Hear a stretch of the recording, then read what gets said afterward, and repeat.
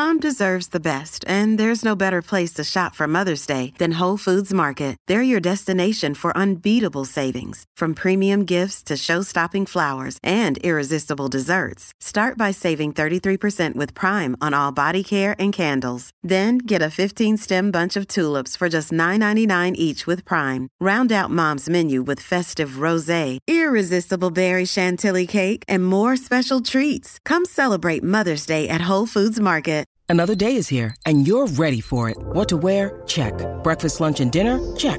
Planning for what's next and how to save for it? That's where Bank of America can help. For your financial to-dos, Bank of America has experts ready to help get you closer to your goals. Get started at one of our local financial centers or 24/7 in our mobile banking app. Find a location near you at bankofamerica.com/talktous. What would you like the power to do? Mobile banking requires downloading the app and is only available for select devices. Message and data rates may apply. Bank of America N.A., member FDIC. Hey, it's Ryan Reynolds, and I'm here with Keith, co-star of my upcoming film, If, only in theaters May 17th. Do you want to tell people the big news? All right, I'll do it. Sign up now and you'll get unlimited for $15 a month and 6 months of Paramount Plus Essential Plan on us. MintMobile.com/switch. Upfront payment of $45 equivalent to $15 per month. Unlimited over 40 gigabytes per month. Face lower speeds. Videos at 480p. Active Mint customers by 531.24 get 6 months of Paramount Plus Essential Plan. Auto renews after 6 months. Offer ends May 31st, 2024. Separate Paramount Plus registration required. Terms and conditions apply if rated PG. I kind of feel like I've been placed in a position where there's always someone attacking me new each day. But I guess I was built for it because it doesn't bother me like it should, perhaps. I know the truth in my heart, and I know that what I say is the truth, and I understand very well the internet and how it works, and I also think I'm perspicacious enough to understand there's certainly a degree of weaponized virtue, and perhaps a degree of jealousy, and perhaps a few other things that are involved in all of these attacks. I don't believe that people who sit and attack somebody for their past, especially something from so long ago, are genuinely virtuous. I don't think it's about virtue. I think it's about, well, I can get some clicks this way, or I can get some views that way, or he did the biggest interview ever, or whatever it is. There's certainly some other motivations. And I don't want to say water off a duck's back. I don't want to come across as arrogant. However, I do believe that since the dawn of human time, every single king with any kind of empire was constantly at war.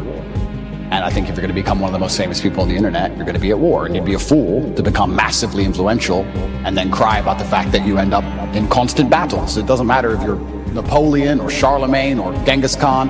There's always someone prodding the edges of your empire, trying to find weakness, see what little bit of land they can take.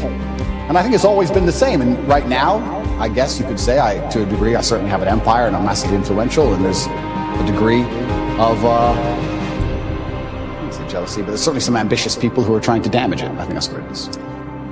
You now have no value to add to the world. It would be massively unfair, right? Everybody changes, and that's fine. I'm not the kind of person who's going to sit and apologize for his past. I believe all's well that ends well. I believe we're humans and we grow and we learn. I'd be a fool and I'd be disingenuous to sit here and pretend I was sorry for something I did in the past, and I'm not going to do that. I'm going to be very honest to everyone at home. I've talked at length for a very long time about my history and the fact I used to run a webcam business, and I don't feel guilty for that. I know that's maybe what they want from me. I don't feel sorry for that. I've never hurt anybody. It has nothing to do with my current criminal case. Everybody who worked for me was very positive. In fact, my #1 supporter is currently online, and my best lifelong friends and some of the letters I got in jail were from people who worked for me at that time. And I had a business. And I'm not going to sit here and try and pretend that I feel guilty or I feel sorry for that. I'm from a low-income background. I did what I had to do to survive. And truthfully, all in all, being very honest, I don't think what I did was really that bad. And I want to say that, and I know people are going to lose their minds for it, but I didn't sell drugs. I didn't kill anybody. I mean, what did I do?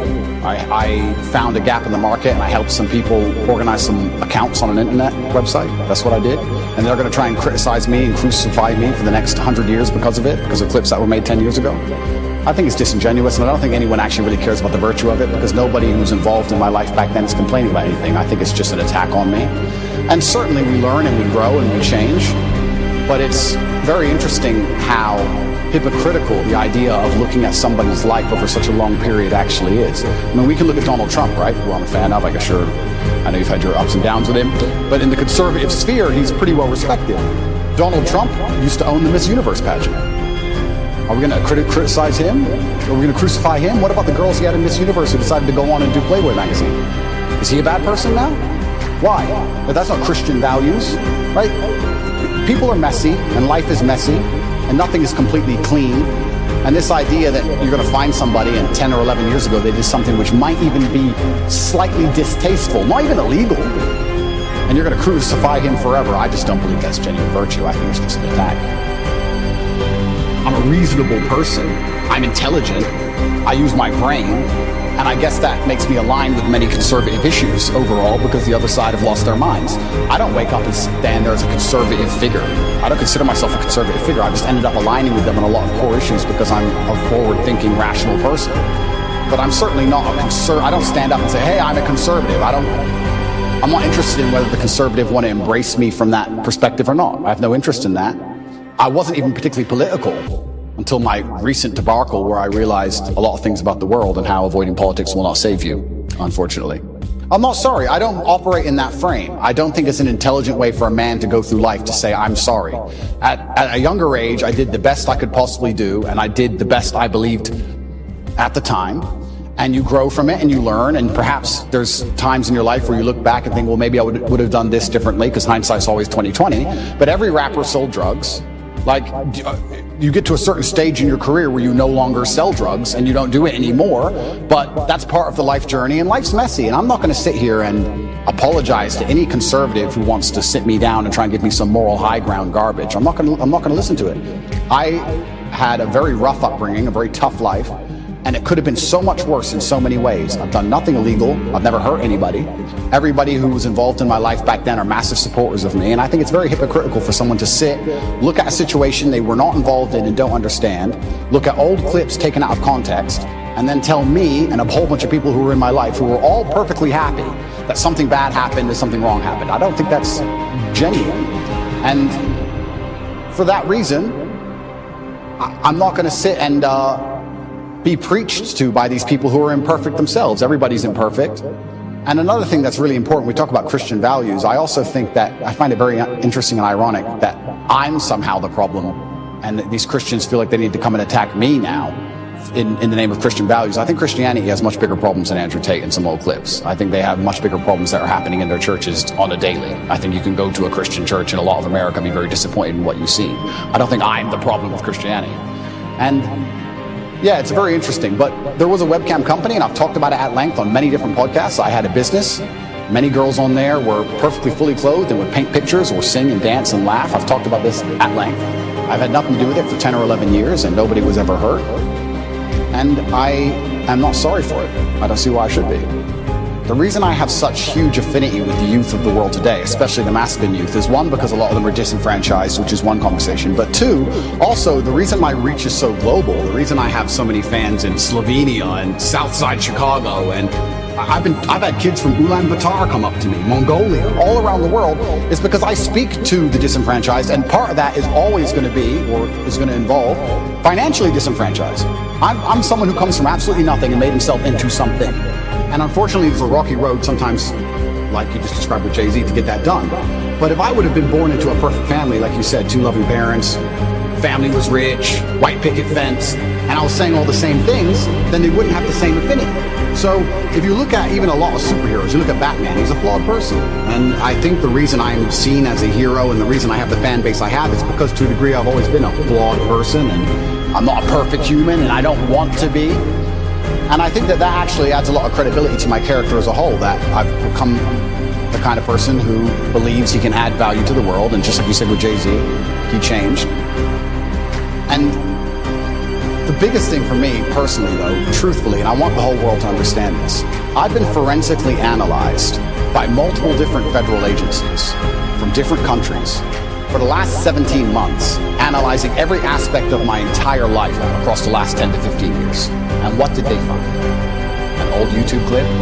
That's the worst they could find. No sexual perversion, no drugs, no genuine criminal acts. They found something semi-immoral in a YouTube clip. And I would actually challenge anybody who wants to throw stones at me to go through the same level of scrutiny I have been under, and let's see what they find in your life. Because I guarantee anyone who's watching this right now, you sit there, you have a secret in your closet, you have a skeleton that you don't want anyone to know about, and they would have found it. So what's the worst thing that they found about me, considering I've been the most attacked man in the world for 17 months? An out-of-date YouTube clip? An out-of-context YouTube clip? Is that the worst? I think it's crazy that people aren't even sitting there and going, okay, this guy's been absolutely attacked from every single angle, and this is the worst they could possibly drag up. Power and responsibility go hand in hand. And I do believe that I now have a huge platform, and with young boys, they're exceptionally interested in my case. I do believe to a degree I'm an anti-hero. I do believe to a degree that the harder I'm attacked, the more credibility is given to me in the eyes of my fans. I think that they see, everyone's out to get this guy. Everyone was out to get Batman. This kind of feels that way. And I do try and lead everyone down a good path and say extremely positive things. They want to make sure that the male populace is as docile as possible, and they do that with a large array of weapons, and they do that with a web of tools, and I believe that I'm the counter to that, which is the reason I ended up attacked in the first place. But unfortunately, when you buy into the slave mind programming, you not become the kind of man who can easily attract a woman, because you're not attractive to females as a whole. So how do you satisfy yourself? You end up sitting there staring at a screen, and they convince you that's a good life to live as a man, and that's perfectly fine and perfectly normal, and you don't even get to genetically reproduce. I do also, though, and I want to make this clear, I do believe in absolute and utter self-accountability as a man. I think as a man, everything that happens to you is your fault. Me going to jail was my fault. Me being attacked online was my fault. If all these bad things that happened to me, I will take responsibility for, even if I believe they were unfair or unjust. And I think that any man who's going to sit there and say, I'm struggling, he also needs to wake up and understand that if you're going to truly struggle to not click on a website, then you're going to deserve the terrible life you're going to live. And the devil or the matrix or whatever you want to call them are going to fill your life with temptations. They're going to fill your life with easy way outs that they're going to want you to take, because the good road is usually the hardest road. And if you're going to continue to fall for them, then you're going to have to suffer the consequences of that. So it's double-edged. It's certainly difficult that pornography is everywhere and men are struggling with it. But to me, what's even more upsetting is that these men don't have enough fortitude and enough mental strength to wake up and say, I'm better than that. But this is the thing, right? So I'm about to get started, Candace. Good, get started. This is the thing. But this is the thing, right? So when you attack a man's mental fortitude on one issue, you attack on all issues. This is why it's done purposefully. To resist a slave mind, you need to be able to resist in the first place. How can you resist a slave mind if you have no physicality, you have no willpower, no ability to mentally resist anything? Well, then what you're going to end up doing, you're going to end up eating the bugs and watching the porn and sitting in front of your computer. And that's what they want from the people. So I think that it's actually all very interconnected. People come at me with the porn problem, and I get the same thing. Guys say to me all the time, hey, what are you going to do? What should I do? I struggle with pornography. And I say, that's because you have nothing else in your life in order. If you were in good physical condition, and you had the money you were supposed to have, and you had the mentality you were supposed to have, you wouldn't need it. So the reason you're so addicted to porn is because everything else in your life is a failure. And yeah, it's certainly a complicated issue. It's a difficult one. And this is why they fear male agency so much. Because when men truly wake up and decide to be the best versions of themselves, they're hard to control. Because all these control mechanisms fall by the wayside. They don't want the porn anymore. They don't want the antidepressants anymore. They don't want the garbage anymore. And now you have a whole bunch of men who actually want truth and honor and respect. And they want to live for something. And then what are they going to live for? They're going to want to be brave. They're going to want to do the right thing, regardless of how dangerous it may be for their own personal circumstance. And that sounds like a difficult population to enslave. And that's what's scary. It's amazing how people throw stones and how imperfect everybody is, truly. And I think the best thing you can do as a man is obviously learn your lessons from your life and try your best to pass them on. I feel like I'm doing that to the best of my ability. But also, another thing that conservatives is going to blow their minds, is going to really upset them. What they don't understand about especially the strength of my message is that, to especially the young boys of the world, I'm cool. I'm cool. And I know they think that doesn't matter, but if you want to sit behind a desk and go, the Republican Bill 304, you're a dork, so no one gives a right? You're a nerd. I've got the big cars and pretty women, and I live the lifestyle. If you want to really capture the youth of today, you need to get some kind of affinity with them. They need to at least want to be you to a degree. You need to at least be their hero to a degree. This is where liberalism wins. I don't think a lot of conservatives understand that liberalism's sexy. You do drugs, you run around, you burn stuff. It's cool, you get a party. Because what do conservatives do? Stay home. It's boring, right? At least what they don't understand is that conservatives will sit there and go, he's a terrible role model because he has all these pretty girls in this fast car and he's a materialistic. That's the reason I can actually help the world. That's the reason young boys will listen to me. You said it yourself, 14, 15-year-old boys, they'll look at my life and go, okay, I want to listen to this guy. They don't want to listen to me if I sit behind a desk and read Republican Bill 308. I don't read that crap. I don't know. And they don't care. to be a hero, you have to be attacked and you have to be an imperfect person.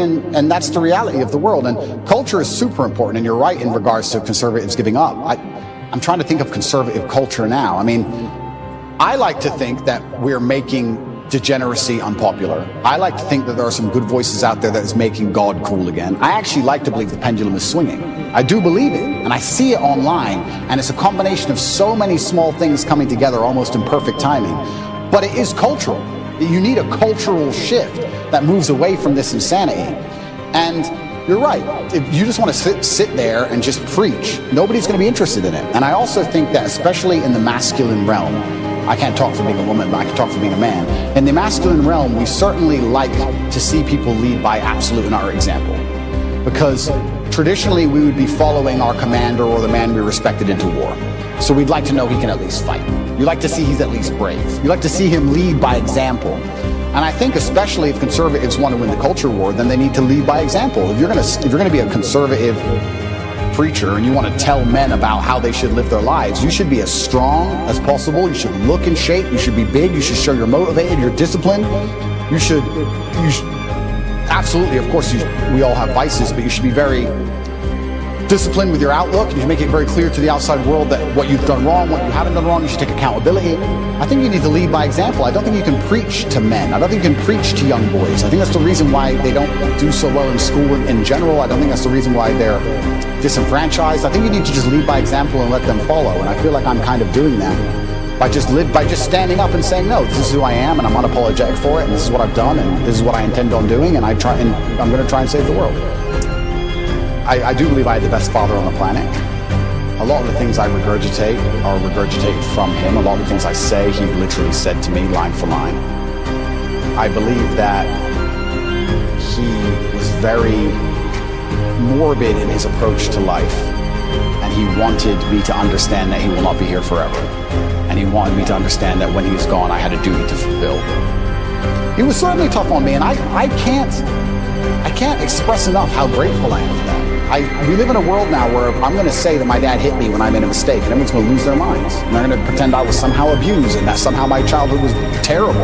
I could not if he was come down to earth today, I would shake his hand and say thank you for absolutely everything you did for me, including discipline, including understanding that in the harsh realities of the real world, there is a line, and if you cross that line, violence appears.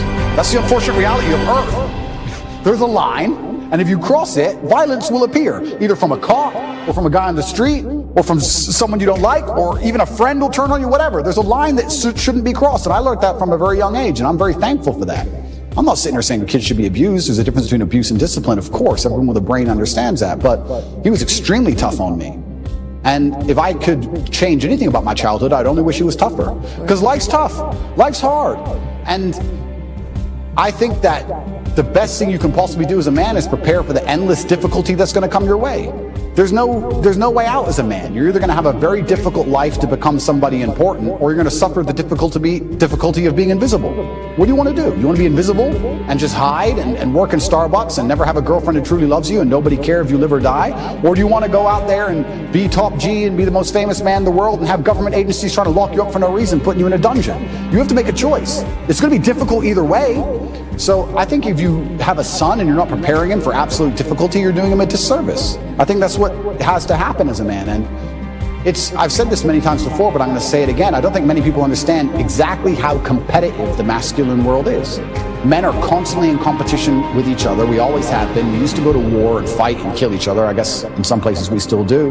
Maybe that's calmed down a little bit. But in the masculine world of today, everybody is constantly competing for everything. The car that you want, other people want. The woman you want, other people want. The house you want, other people want. You're competing to have all of it.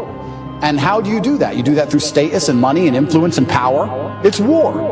I don't think many women realize that when two men even meet each other for the first time, it's like an unspoken, maybe tiny bit at the back of the mind, there's a tiny analysis of, could I fight this man? Yes. That's real. It's super real. You go up and say, hello. He's more than a one-punch issue. That's it. Oh, he's one punch. He's one punch. He's 3 or 4. That's the reality of the masculine world, because we've evolved. I believe in evolution, but my views are mixed. But we've evolved to be in this position where we're constantly analyzing possible threats and we're constantly analyzing people who perhaps are on our team or snakes, etc. And I think that not many people understand exactly how brutally competitive the masculine world is. And I think the worst thing you can do for a son is just to raise him in a bubble. My dad, I'll say it here, people lose their minds. My dad used to just randomly push me over. I'd be like 3. He just said, not hard, but just get up, boy. Okay. My mom would be like, why are you doing that, son? He's like, you get pushed over, that's life. My mom hated that she did that. But yeah, I can give him nothing but praise. I'm really so thankful I had the upbringing I had. You think he's proud of you? I'm certain he's proud of me. And it's amazing how much strength I can get from it. It's amazing how much strength you can get from knowing that your ancestors are looking down on you and you're doing your absolute best. I also believe that God can be proud of you when you do your absolute best. And I don't think many people genuinely do their best in the world anymore. When I say do your best, people sit and go, oh yeah, okay. No, when's the last time you actually did your best? Like, I don't train to run marathons, but I know if I gave my best, I could run a marathon right now, first try. If I gave my best, life depending on it. When's the last time people have genuinely given their best to anything? There are people going through the world and going through life today that don't give their best or 100% effort to anything, ever. Ever. They can't even remember the last time they tried. So when I'm sitting in a dungeon, I'm sitting in a Romanian jail cell, I understand that it is a chance that God has given me and my ancestors are watching for me to do my absolute best and to show to them that I am the man I say I am. You can't become the most famous man in the world for mental resilience and God not test your mental resilience.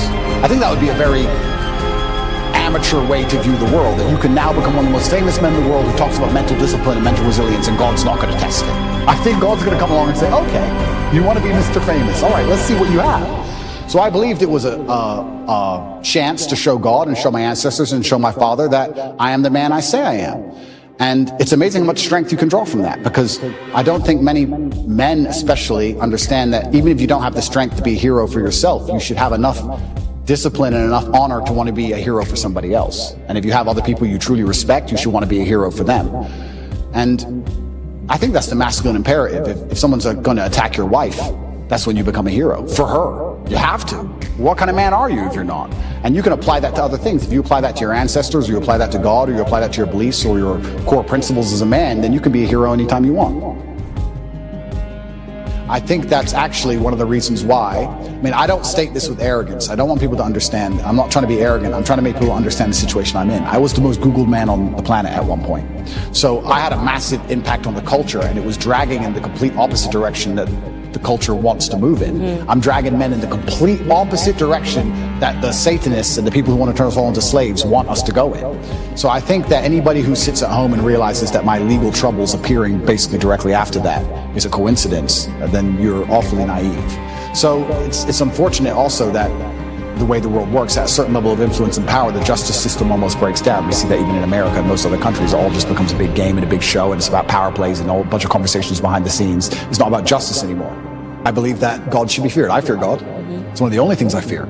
And I believe that also you see God to a degree, or you see religion, how you see yourself.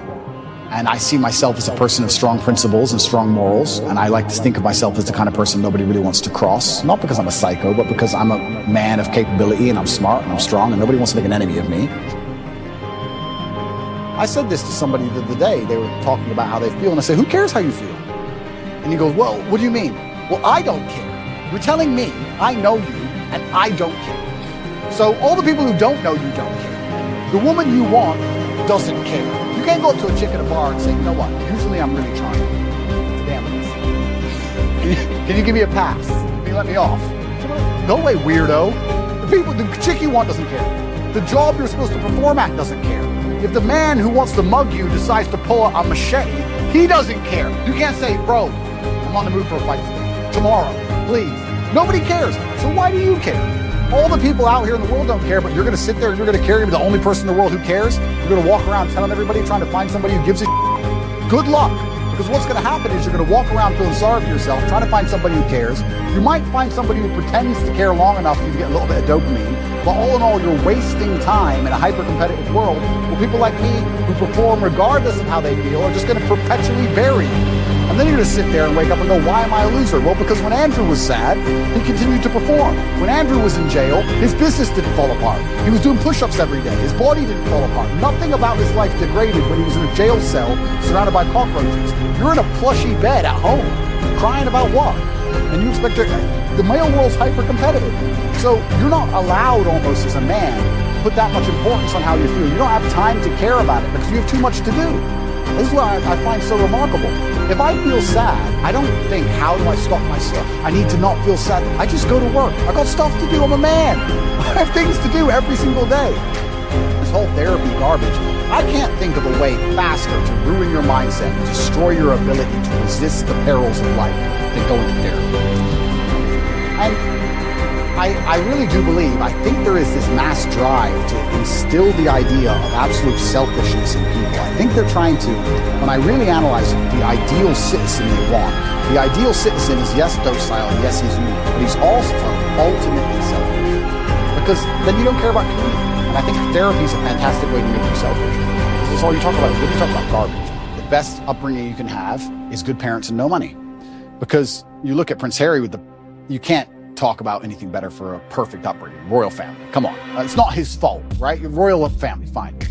But he was supposed to have gone to the army. He went to Afghanistan and supposedly he fought, but obviously he didn't. He's the prince. Played Xbox. Of course, he just sat in the back. But if you don't give a man struggle, look what he becomes.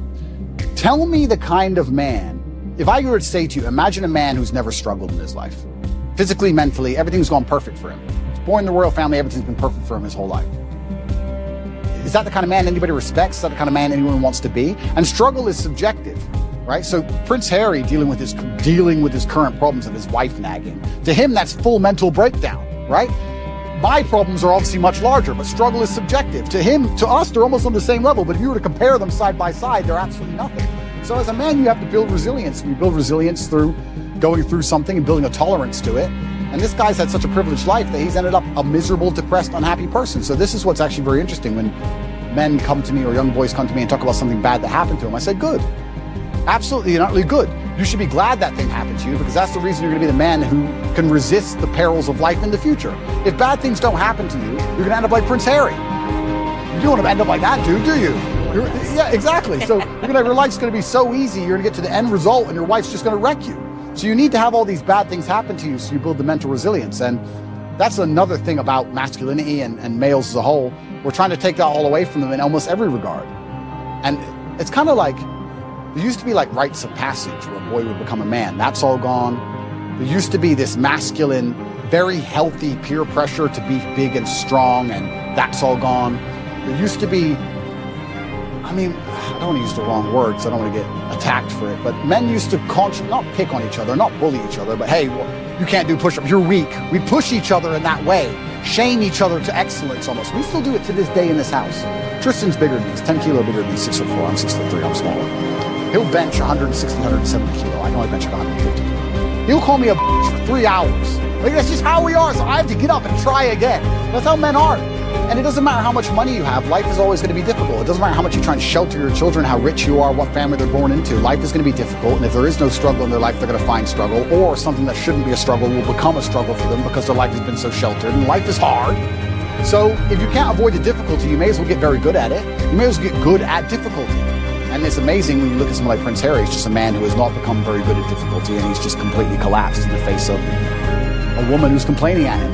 And yeah, even worse than all that, the dishonor of selling out. We were talking about how I feel to do these my bloodline and my last name, and I had to do my father proud. He's from the British royal family. And he had no honor. He couldn't even sit and say, look, listen. Couldn't even shut up for them. Yeah, literally. He had to sell out in a book. Like, God does not smile favorably at these kind of decisions. And I think that's why he's going to be unhappy for a very long time, and he's going to realize that it was never worth it. And what did he do with it? Money? From the royal family, my friend. You really need money that bad? Like, it's truly shameful. And I think deceit and treachery are the most heinous and most disliked personal qualities, or something you can actually witness somebody do. I think everybody hates them. And it's because anybody can fall victim to deceit or treachery, because you trust that person. Everybody trusts someone, right? So if that person turns on you, you're always in trouble. So I think he he thinks that he has the populace on his side. But I don't think he understands that when you out yourself as a snake, everybody intrinsically dislikes you. I don't know why people don't think just wake up and go, okay, whose life do I want to live? What kind of person do I want to be? Who do I want to be like? That's the kind of thinking I need to adopt and install in my mind, because we're all being programmed by someone to a degree. I think that the masculine realm that we operate in is based on respect. I think that men are constantly looking for a way to be respected. I think the world is hyper-competitive, and we're constantly always looking for status amongst our peers. This is why you will see a man give up his basically entire life to do something which will only gain him respect, even in a very small sphere. There are CEOs who go to work every day and don't even see their family and give up their entire life and work 12-hour days just to feel like the man in that office. Feeling important in that one office, in that one skyscraper, is worth him giving up his life because he feels like he matters. And if he gets more respect in that office than he does at home or anywhere else, that's where he's going to want to be. Men function on that. So if I had to build the ideal woman who could get any man on earth, what she would have to do is understand that I need to give my man as much status and as much respect as possible.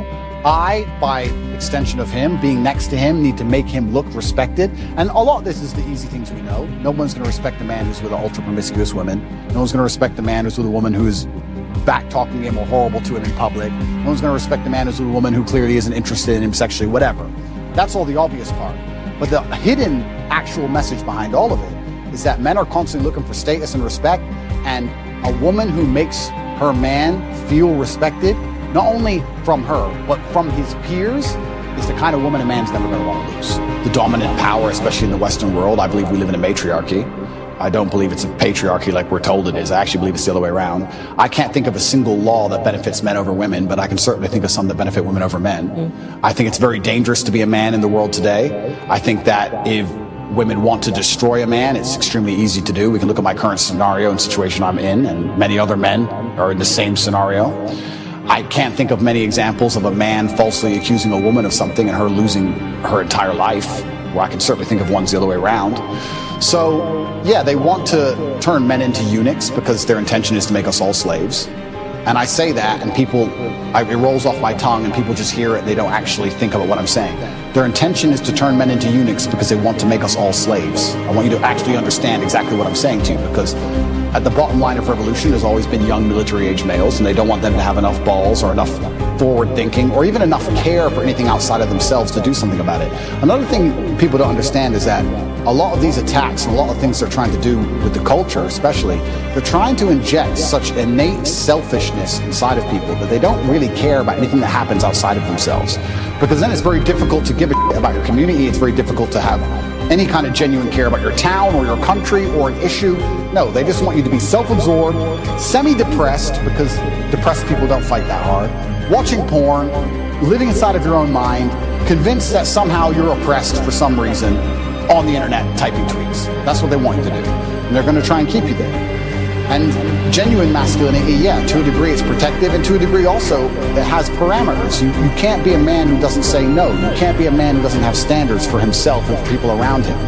I've got labeled as ultra-misogynistic because I believe that a man should have standards in his relationship. I believe a man should avoid dishonest people, male and female. You should avoid, if you're a dishonest person, if you lie, if you're going to deceive me, it doesn't matter if you're a man or a woman. I don't want to have anything to do with you. I was sitting and talking on a panel show saying that women who are dishonest and promiscuous are not the kind of woman I'd ever want to associate with, and I was labeled misogynistic for that. So it's crazy how they'll attack you, and they'll attack you so violently and so endlessly and repeat it so many times in a bid to beat your soul down. That's what they want, especially from me. I truly believe I'm the #1 prize for them to get. If they can get me to just give up. If we can get Andrew Tate to just give up. Being a man's bad. Come on, Andrew, say it. And it's like, it's dangerous, one thing, but it's actually genuinely also sad. When I analyze the situation in the world we're in today, part of me feels sad that we've ended up in this place where the people who are in charge are so evil and their plans are so heinous and the consequences so dire that they know they can only implement them if they genuinely remove the warrior spirit from every man on the planet. Yeah. It's kind of sad. And the warrior spirit is really important. Another thing about masculinity as a whole that I don't think that a lot of people want to address, but it's something that's certainly large in terms of my following. Because if we break down, if anyone's watching this now and they're trying to understand, why is Andrew Tate so popular? Well, I believe I speak to the base instincts of base instincts. Base instincts. And one of the base instincts also for men, I don't think a lot of people understand, is to a degree is peacocking and showing off to a degree. And I do that fantastically. But it is. And if you look at men of old, and they used to conquer, and they'd wear a feather from the man they killed, or a piece of gold they stole. There was always that degree of flexing, showing off. And I think it's being unapologetically masculine and saying, yeah, I'm a big, successful man, and I can afford all this stuff, and this is who I am, and I've worked my ass off, and this is what I have, and I'm not sorry about it, and I'm dedicated, and I'm hardworking, and no, I'm not. I don't feel like I should have to cower or hide or apologize to the world for any of these things. And I think that's the reason why a lot of men find affinity in my message, and you're right. Baseline masculinity is being attacked, and women naturally don't find it attractive to find a man who's not that way anyway, but baseline masculinity is being attacked because they want you absolutely not dependent on the government, so that the government can decide whether you eat that day. And I don't want to be a pessimist, but I still think in many ways, almost with technological advances, it's going to be very difficult to resist. I think it's actually scary. I don't know how the world's going to be in 100 years from now, but I don't know if there's going to be much freedom left. I don't know about you, but when I look at the things they're doing with CBDCs and electric cars and the way the currency is going to change, it's going to be very difficult to resist without literally starving to death. So I don't know what's going to come.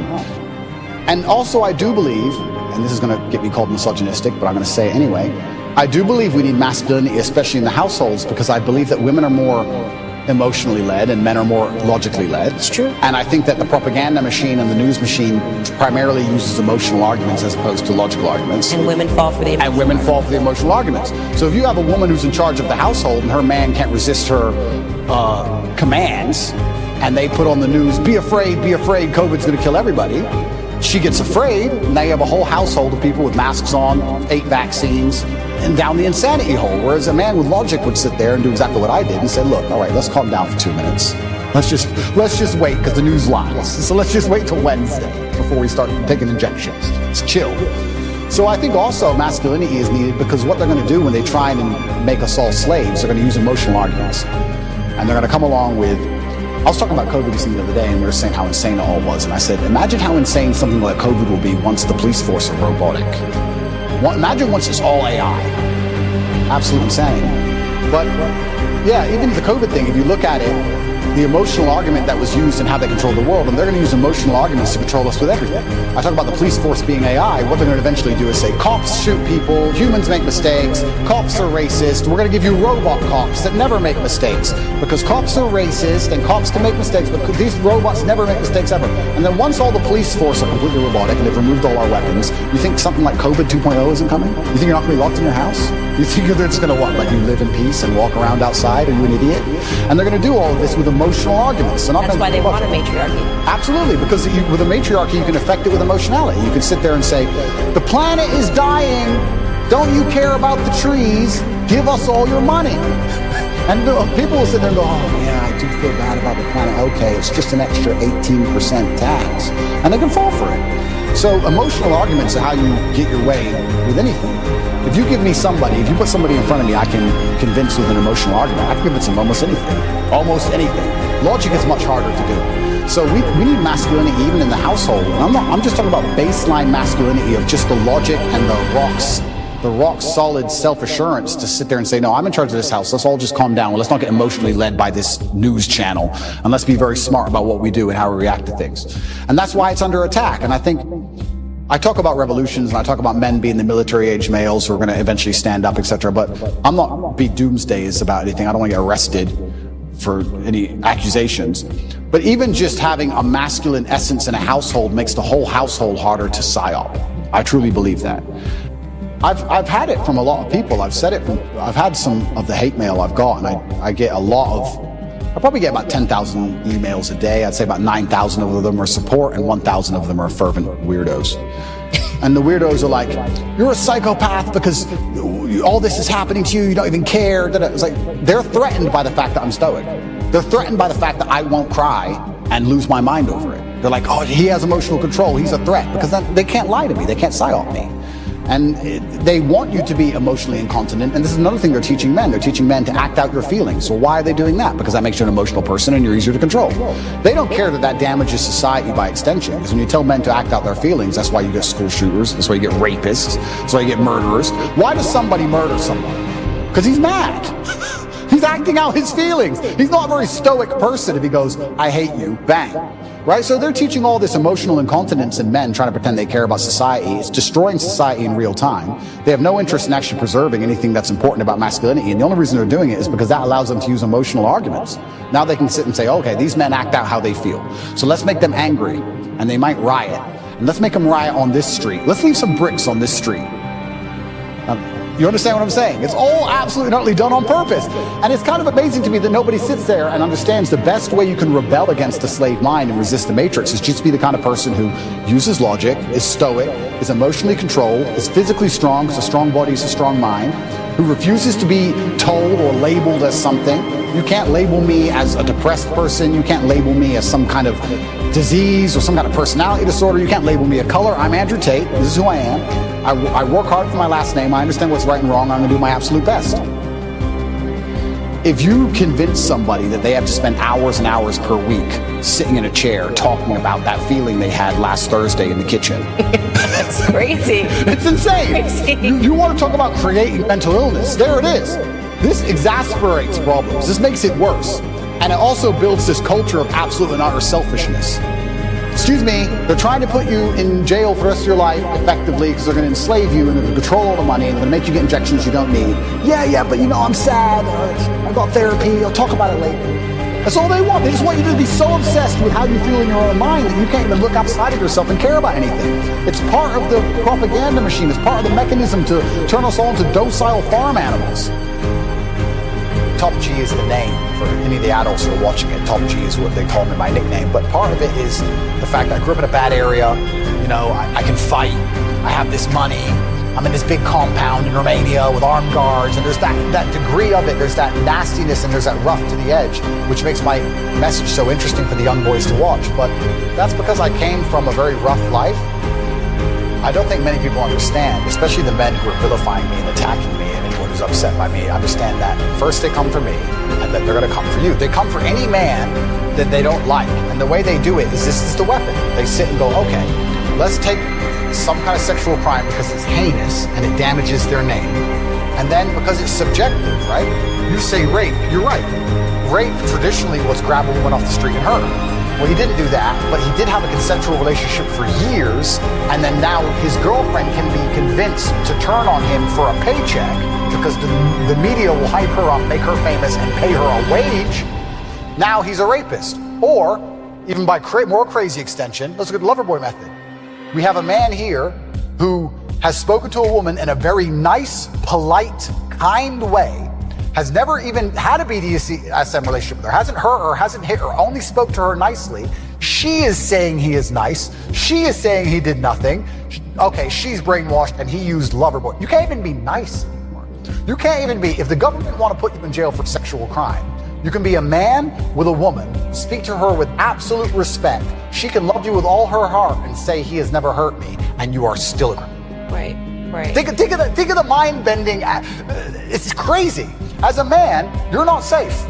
You're not safe. If they want to get you, they're going to get you, and they're going to use this avenue because it's the most heinous possible crime you can be accused of. The process itself is the punishment. Let's look at what's happened to me. All those months of investigation. During all those months of investigation, there are pages and pages of files. Everything I did, everywhere I went, they were looking for me to break a law. I don't break laws. If I had even sped in a car, if I had littered, if I had done anything, it would all be in the case file. So they're spying on my entire life trying to find a crime. They can't find one. Then they go through my entire personal life, which is now all over the internet, leak it all over the internet, so you go through the embarrassment.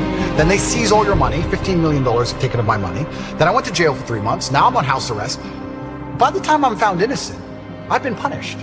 The process is the punishment. The process is the embarrassment. The process is teaching you a lesson.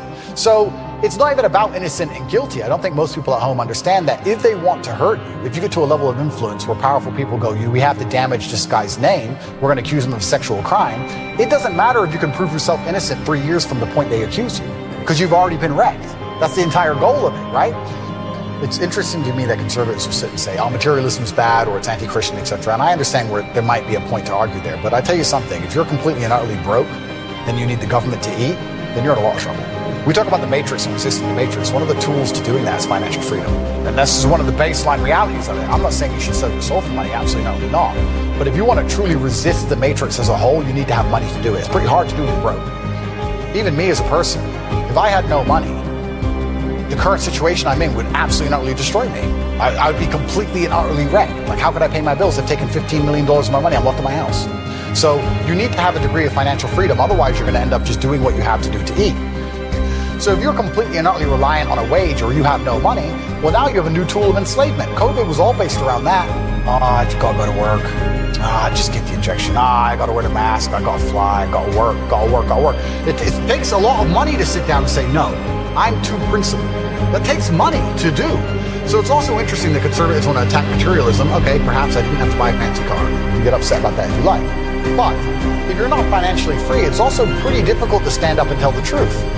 Yeah, absolutely. It's aspirational, but also if we're going to actually look at the meta point, I believe that teaching financial freedom, I think teaching financial freedom is one of the very important ways you teach people to resist the slave mind. I don't think you can resist the slave mind if you're completely and utterly broke on welfare or living paycheck to paycheck for a large corp, which is insistent on trying to install the slave program inside of your head.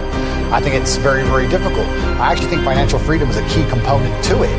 And I think that me standing up and showing a life that costs $50 million a year or something ridiculous, doing that on purpose and trying to inspire men to make as much money as possible is actually a very key component to the resistance to the slave mind. I don't think many people understand this, because if you teach young men how to go out there and become rich as possible, it's very difficult they can do that without learning some degree of mental fortitude, without learning how to speak to people, without learning how to network, without learning how to be competent and disciplined and motivated and work hard. And then if they do all that, they have enough money so that when someone comes along and says, take this injection, they'll say, no, I don't want to take the injection, I'd rather miss a flight. So there is a key component of resistance which actually involves materialism. I'll argue that if I was exactly the same person with the same viewpoints, but I was completely and utterly flat broke, I wouldn't be able to make the same impact on the world. And I wouldn't be able to resist the programming the same, because I need to eat food.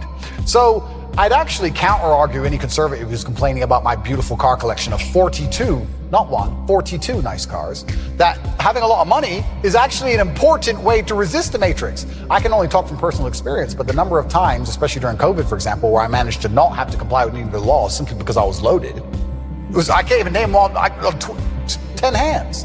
So materialism is important. I think we should be teaching, especially the young boys, especially people who understand, who want to live in a very rational world, who want to live in a world which is based on common sense and dignity and honor and respect and all the things we're trying to teach through conservatism, is that if they don't have a degree of financial stability or financial independence, they're going to end up getting wrecked anyway. They're going to work for Woke Corp.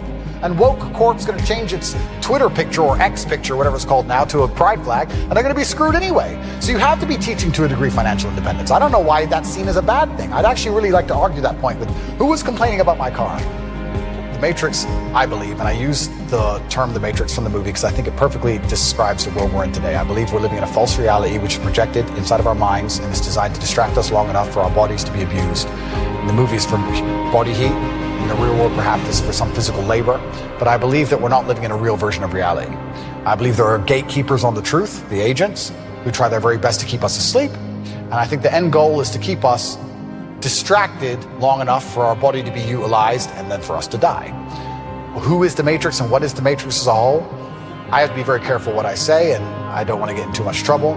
But I think anybody who is perspicacious enough to understand how the world works understands that the media machine is trying very hard to keep us convinced of certain ideas, and also to keep us arguing about very unimportant ideas. So people behind the media machine who decide what goes on the news can do whatever they want to do.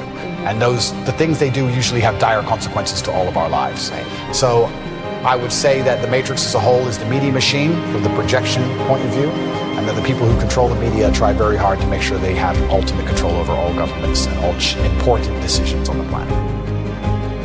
And that's why God is so important, because God is a hard line that you cannot be crossed, right? That's why you will not be libertarian. That's why I will not be libertarian. You will not be libertarian. Right. No, but if you have, yeah, it's true, because if you have faith, then there's rights and wrongs, like you said earlier, there's sin and there's good, and there's a line that can't be crossed, and the psyop is very difficult to penetrate, and that's why in the Islamic world, for example, we have very little of these problems, because it's haram.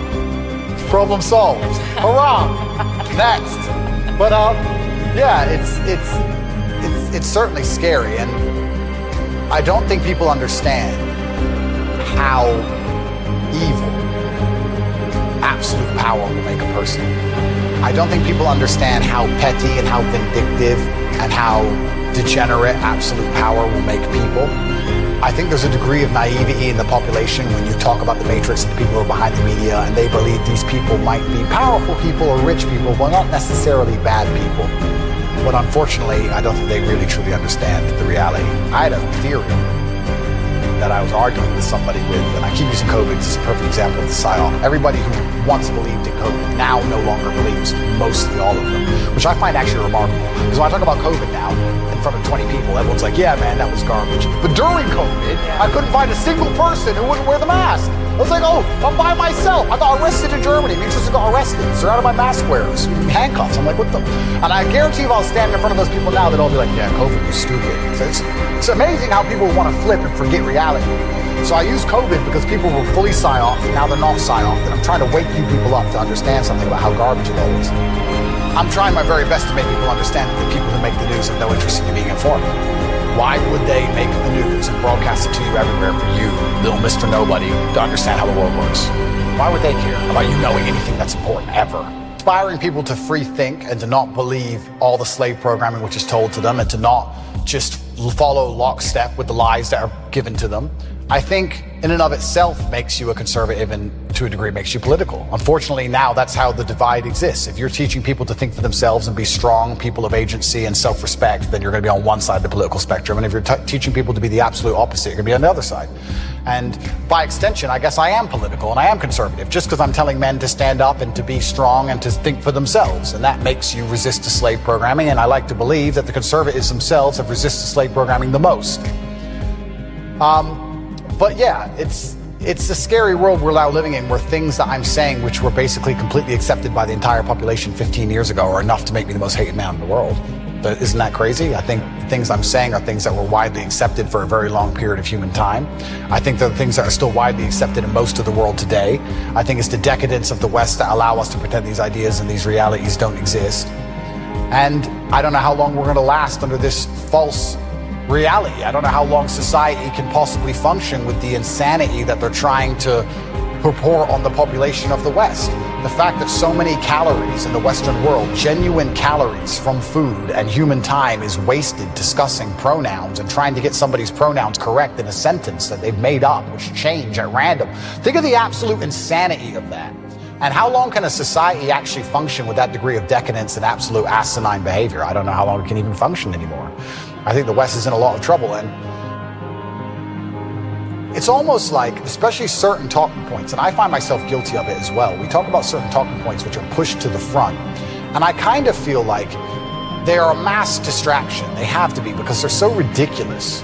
But the problem is, there's a certain percentage of the population that genuinely believe them. I would love to live in a world where they try and push the idea that a man is a woman, or that a man can change to a woman and then compete in women's sports without an advantage. I would love for them to try and push that idea, and for everybody to go, this is stupid, next, no. But because some people believe, we have to now waste our time discussing and debunking the most obvious, hello, water is wet. We have to sit here and talk about the sky being blue for days and weeks and years almost at a time. Talk about the ultimate distraction tool by the Matrix, for them to sit there and go, you know what? Let's come up with some absolute garbage and let's throw it to the front, and the smart people will fight against it, but enough dummies will disagree with it, and that will keep them distracted while we do something that matters. And I even find myself falling victim to it, because it's so necessary, because a certain subsect of the population is so dumb that they believe it. If people were all just a little bit less receptive to the slave programming, everyone would stand up and say, no, you're going to try harder than that next. And we could discuss something that actually matters. And this is the point I was going to say earlier about COVID. So, COVID, I think a lot of people do not understand how petty and vindictive power can genuinely make somebody. And I had an argument with a friend of my brother about 2 or 3 years ago during COVID, when you had to wear a mask when you went in the restaurant, and then you sat down, you took it off, and then you ate, and you put it back on to go to the toilet, and you took it off. And I said, I hope you understand there is someone somewhere, some billionaire on a yacht, who is doing this as a compliance exercise, as a joke. As a joke. And he goes, why would you do all that just for a joke? Because if you're in charge of the entire world, you have unlimited money. What's going to make you happy? Ferrari? You've had Ferraris your whole life. Boring.